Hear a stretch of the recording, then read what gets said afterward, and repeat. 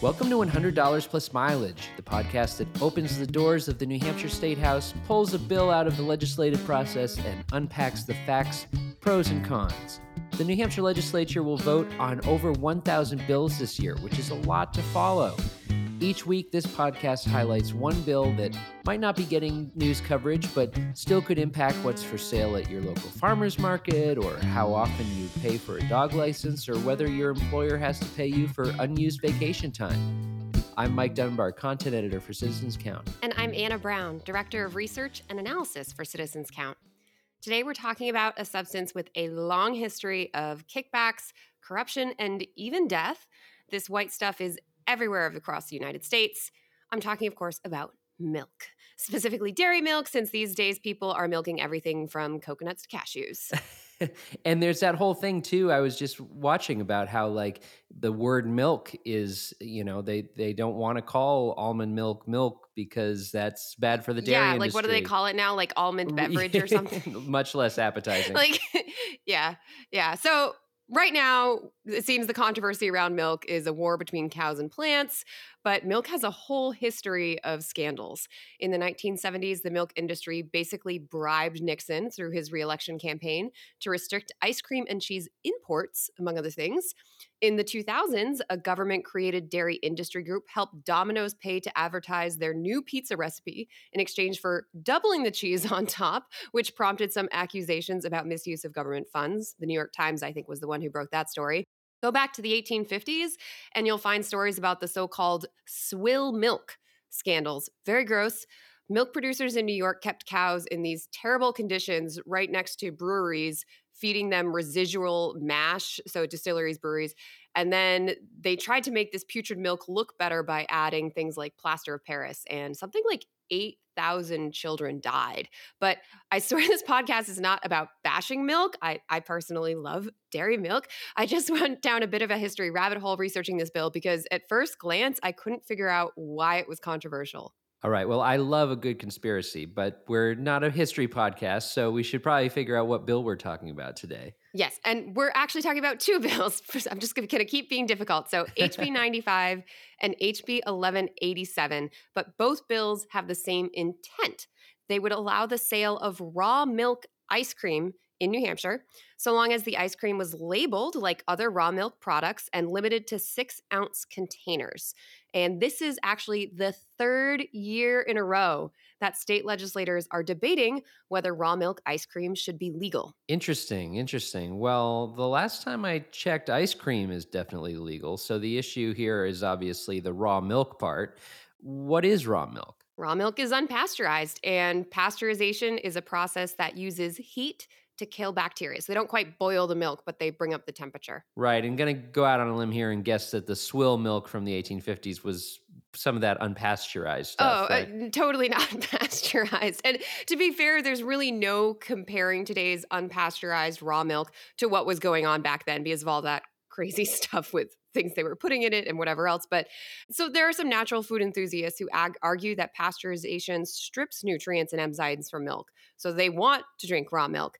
And the CDC acknowledges that there's a small change, I should say, in the nutritional content of pasteurized milk, but they argue it's minimal and far outweighed by the danger of foodborne illness. States didn't start legally requiring pasteurization until the mid-20th century, so basically 100 years after the swill milk thing. And some states still don't require pasteurization. The federal government does require pasteurization for any milk that crosses state lines. Gotcha. So is raw milk legal in New Hampshire, or does the state require pasteurization? In New Hampshire, it is generally legal to sell raw milk, very much consistent with Live Free or Die. Large licensed milk producers do have to pass certain safety tests, but if a farm produces less than 20 gallons of milk to sell each day, they can sell raw milk directly to consumers without a milk license. And then the raw milk needs to be labeled with the farm's name, contact information, and the statement, "This product is made with raw milk and is exempt from New Hampshire licensing and inspection." State law allows small farms to sell raw milk cheese, yogurt, cream, butter, and kefir, kind of weird, under the same similar rules. I love the idea of having a milk license. That feels like you're some kind of special agent for the dairy industry. But Well, it's like it's kind of a big deal. I think I read some, tens of thousands of dollars probably to set yourself up. But yeah. wow, okay, all right. So it's not just as simple as buying a cow and putting hanging your shingle up that you sell milk, right? Well, yeah, unless you are that small producer, in which case you're Right, exempted. right. All right. Well, notably missing from that list you mentioned earlier of raw milk, cheese, etc. Ice cream. Yes, they mentioned cream, but not ice cream, and That's hence the right. two bills we're talking about today. Right. This is another one of those classic New Hampshire bills that started with a very specific story behind it. In 2019, the New Hampshire Department of Health and Human Services cited Little Red Hen Farm and Homestead in Pittsfield for selling raw milk ice cream. They sold about 40 cups of raw goat's milk ice cream a day, among other products. The department said their raw milk ice cream sales were illegal because ice cream is not explicitly listed in state law along with cream. Yep, put that cream in an ice bucket, and you just might find yourself on the wrong side of the law. Inspired by the plight of the Little Red Hen, in 2020, a group of lawmakers introduced a bill to add raw milk ice cream and frozen yogurt to the list of allowed products in state law. Then the legislature suspended activity due to COVID 19, and that effectively killed the bill. In 2021, a slightly larger group of legislators reintroduced the bill as HB 95. That bill did have bipartisan support, but it hit a snag when the state reported 50 cases of foodborne illness among people who drank raw milk from a farm in Rollinsford. So the Senate voted to slow down HB 95 and spend more time studying this whole raw milk thing again. Right, and this is interesting to me because the Rollinsford farm was actually a larger licensed dairy farm. So they're pretty different from the Little Red Hen, which was unlicensed with, I think, just 3 goats. Yeah, and at the bill hearing, raw milk supporters were quick to point out this difference. They said that smaller farms are more likely to notice if something is wrong with their animal or the milk. Right. Okay, but still, it was raw milk, and something like 50 people got sick. No matter how clean and healthy your cows are, there's a risk of bacteria in raw milk. And I think a challenge with ice cream is how appealing it is to young kids, especially. I'm not a scientist, but I can imagine there are higher risks from foodborne illnesses in children. I too, not a scientist, and neither are many raw milk supporters, but nonetheless, they assert they have a right as consumers to make the choice to buy raw milk products, including ice cream. There are many people out there who assert that they would rather put raw milk in their bodies than milk that goes through any processing, including pasteurization. Also, since the state has allowed raw milk cheese, yogurt, and so on since 2012, they argue it seems kind of arbitrary to draw the line at ice cream. Worth noting here that New Hampshire's dairy farms have been struggling for a while to make ends meet. Dairy farming is a lot cheaper in Western states. Plus, the coronavirus put a major dent in milk orders from restaurants and schools. Raw milk ice cream may seem minor, but it's another product that New Hampshire farmers could sell to stay in business. All right, Mike, if I have an opinion on raw milk ice cream, what should I do? I'm so glad you asked. Well, as we mentioned, there are 2 bills related to this issue. HB 1187 has a public hearing on January 25th at 10:30 in the morning in the Legislative Office building behind the State House. If you can't make it to the hearing in person, you can also share your opinion online. To do that, you go to the legislature's homepage, which is it's kind of a confusing URL, but it's gencourt.state.nh.us. Catchy, I know. Scroll near the bottom of the page and click the link to House Online Testimony Submission / sign in form. Enter the hearing date, which is January 25th. Select the House Environment and Agriculture Committee, and then fill in your name, location, email, and opinion. The House recently added the ability to upload a PDF copy of written testimony, which means you can get testimony in the official public record even if you can't show up to the hearing in person. Right, which is a big deal. So, lots of options here. What about HB 95, though, the other bill we talked about? Right, because we had said that had started last year in 2021. So the Senate recently passed HB 95 with an amendment that adds an additional warning label requirement. So raw milk ice cream containers would have to say in all caps, raw milk. Consuming raw milk may increase your risk of foodborne illness. So basically just a scarier warning. Since the Senate made this change, the bill has to go back to the full House of Representatives for a vote, and they have yet to schedule their next voting date. You can still contact your representatives and tell them whether they should vote for or against the bill whenever it comes up. All right, it's time for our segment Only in New Hampshire. Anna, what do you have for us today? Mike, when you were growing up, did your family use margarine or butter?